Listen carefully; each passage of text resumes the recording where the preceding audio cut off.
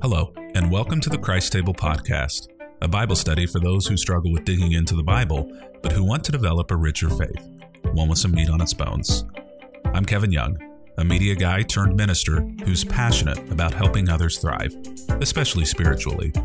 If you're unaware, Christ Table is a movement of people returning the church to her roots in homes, around tables, over food with old friends, and fresh conversations.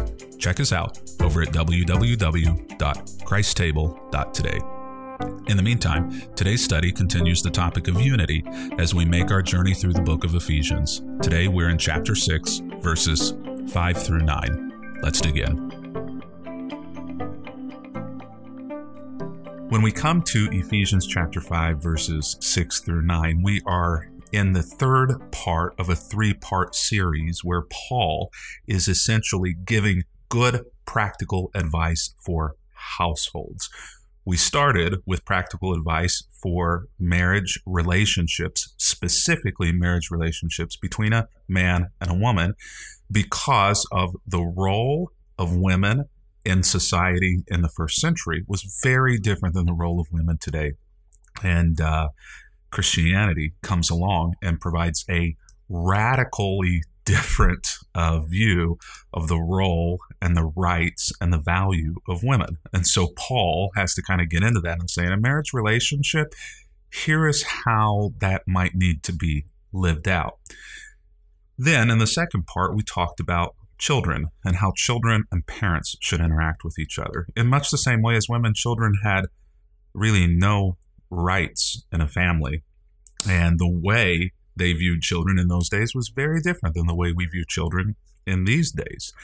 Christianity comes along and very much upsets the social order. It gives value and freedom to children and also encourages parents to take a personal responsibility very early on for their children. And so Paul has to kind of walk through and explain again how Christianity is different in that relationship, just as he did with the relationship between men and women in a marriage setting. And so today we come to the third household code conversation that Paul's going to have. And this one is between slaves and masters. Now, the first thing that we need to understand, as we've tried to explain over the last few days, is that the cultural setting and situation in the first century is very different than it is today. And so we have to resist the urge to place our ideas of what marriage is and looks like on top of the first century. Same thing with parents and children. We have to resist the urge to place what happens today in family relationships on top of that, or else we're going to misunderstand what Paul is trying to say to marriages and to families. Same thing when we come to today's verses in chapter 6, verses 6 through 9, about masters and slaves. When we hear the word slave, typically, especially if you're watching this in U.S. America, we think of the racial slavery that happened in the last few hundred years. We think of slave ships coming here from Africa. We see slavery as a race-directed situation. And those things are true for America, but they were not true in the first century, at least not in the context that Paul is writing to. There, slavery was not based on ethnicity. Any ethnicity could be a slave. And people could fall into slavery by any means, honestly. It could be by birth. They were born into a slave family. It could be that they were sold into slavery. It could be that they simply ran out of money and had no way to support themselves or couldn't support themselves, and so they put themselves into slavery. It could be that they had done something in society, something illegal that caused them to end up in slavery. And there were multiple other ways in which people could end up in slavery. And also it looked different than slavery in U.S. America did, in that it was not necessarily a lifetime commitment. There were freedoms and legal positives that were afforded to slaves that were not afforded to slaves here in the U.S., though sometimes slavery looked very the same then as it did now, but not always. The other thing that we know as well is that slaves could buy their own freedom back in those situations. Didn't always happen. The last thing that I want to say before I jump into the verses is that slavery was pervasive during the first century. In Greek and Roman context, as many or more than a third of the entire population was slaves. And so most households had slaves in those days. And with that in mind, why don't we jump into Ephesians chapter 6, verse 5, where Paul begins by writing directly to slaves. Slaves, obey your earthly masters with deep respect and fear. Serve them sincerely as you would serve Christ. Now, what we might want Paul to say is slavery is wrong, slavery is evil, slavery is not okay, revolt. Paul doesn't say that. And that causes some concern. But the first thing that we have to understand is that, especially in the first century, the Christians' desire was not to upset the social order or culture. Christians' desire were simply to understand the gospel, understand Jesus Christ, and understand how, no matter who you were, no matter how you were, no matter where you were, how you could, under the circumstances in which you found yourself, grow and follow Jesus Christ. That said, it doesn't necessarily mean that Christianity was not subversive. Christianity was highly subversive, but rather than being out front and public lots of times, it was behind the scenes, teaching people a better way of living. We see that even in this verse where Paul, writing to slaves, says, obey your earthly masters with deep respect and fear. And so the first thing that we see here is that Paul is encouraging slaves to do well at their role, to be well thought of, to be deeply respectful, which is likely something that many slaves were not. And so Paul is saying, you're modeling Jesus Christ in your faith. So if you can't in the moment change the circumstances that you're in, you can change you. You may not be able to change the situation, but you can change you. And by changing how you respond to the situation, you may actually end up changing the situation. Serve them sincerely as you serve Christ. We don't immediately see this, but this is, again, a highly subversive idea. The idea that not only are you serving your master as a slave, but you are also serving Christ. Now, as a Christian, you have a greater master whom you serve. Imagine a slave owner now not being number one in a slave's life, in his or her slave's circle. Think of that. It's a radical idea, but how can they get mad? If that servant is serving them better than any of their other slaves and deeply respectful of them, it's highly subversive. What do you do about someone who now is not just a slave to you, but is also a slave to Jesus Christ, but is serving you well? What do you do with that?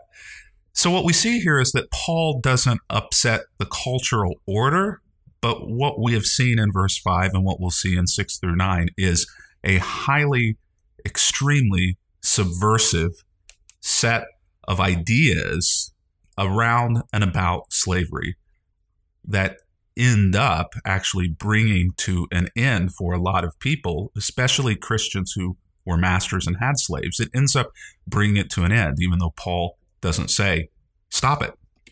Verse 6, still speaking to the slaves, try to please them all the time, not just when they're watching you. As slaves of Christ, do the will of God with all of your heart. Now, this requires a bit of a broader understanding of what Paul has written in Christianity, but Paul has used this language throughout most of his letters, and not just to slaves. Paul has said to all of us, we are servants of Christ, and he's actually used that idea, slaves of Christ. In fact, oftentimes, rather than using the term master, he uses the term Lord. And so the master slave owner is Lord, but also the Lord is Lord. And so Paul is encouraging all of us, not just those who are slaves, but everybody in the first century, who is a Christian to see themselves as a slave. So imagine you're a slave. You're a part of the 1/3 of the population, but there are 2/3 of people and many other Christians who are not in indentured servitude, who are not slaves. Now, imagine a pastor, evangelist, the leading thinker, Paul, coming and saying, you know what, you have value as a slave, but all of you who aren't slaves, you're still slaves. In this moment, what Paul has done is Paul has, you can see, either raised the level of slaves to be equal with people who are not in slavery, but now are slaves to Jesus Christ. Or you could see it as Paul is lowering those people who have their freedom to the exact same level as slaves. Paul, at one other point in Scripture, says that God doesn't see male or female, that God doesn't see Jew or Gentile, that God doesn't see slave or free. And this is what Paul is getting at here. As Christians, we are all in the same boat, and we are all slaves to Christ. Imagine how that made slaves feel.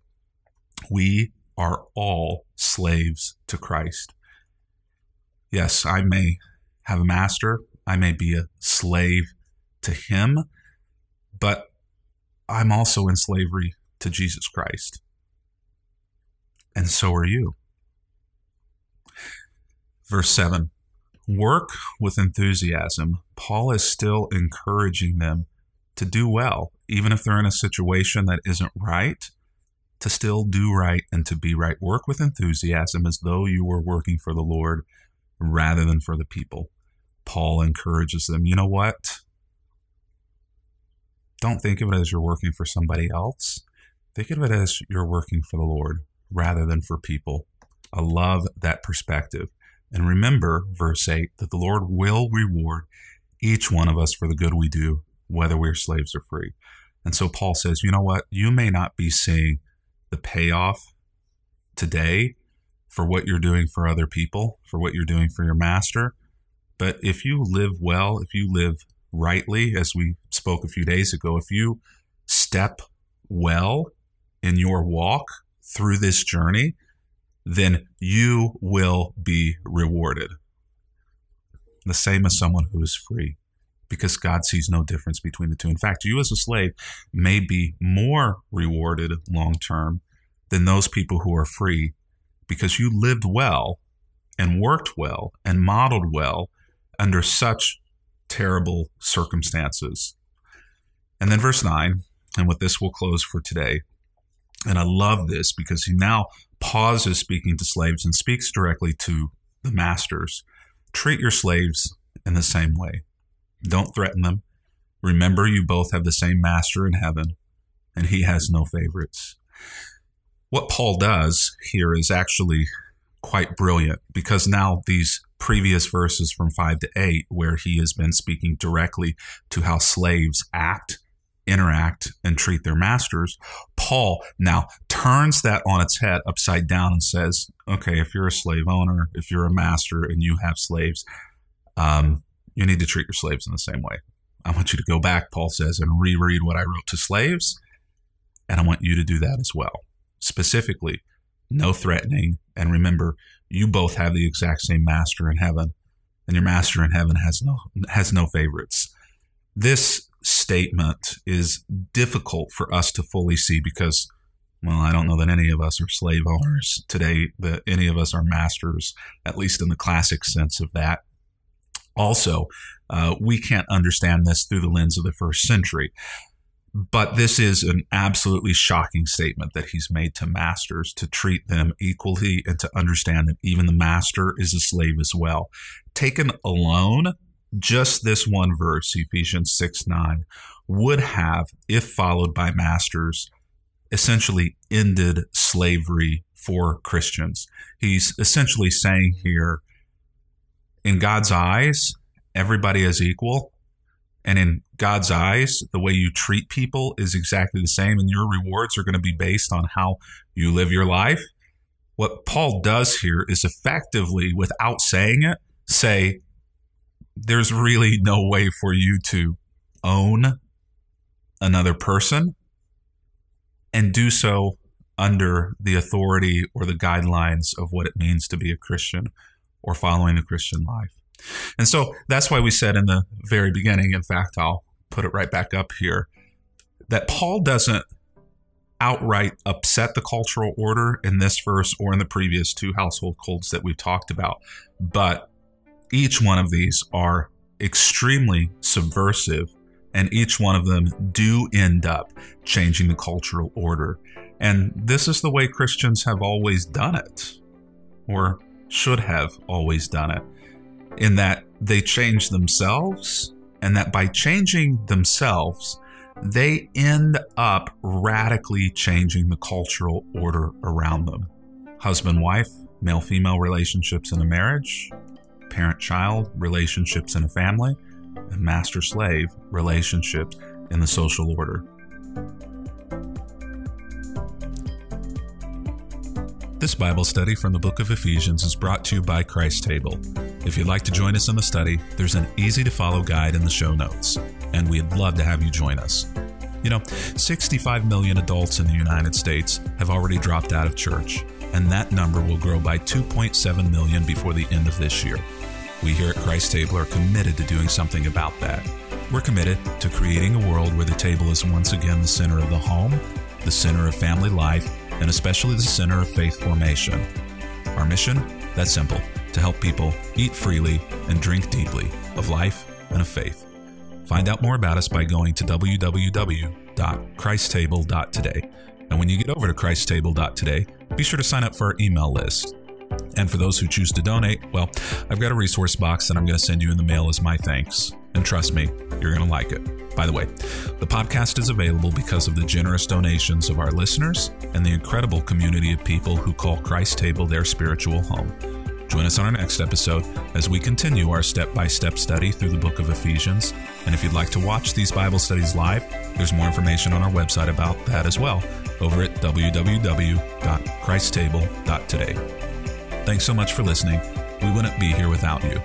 Until next time, I'm Pastor Kevin Young, and this is the Christ Table Podcast.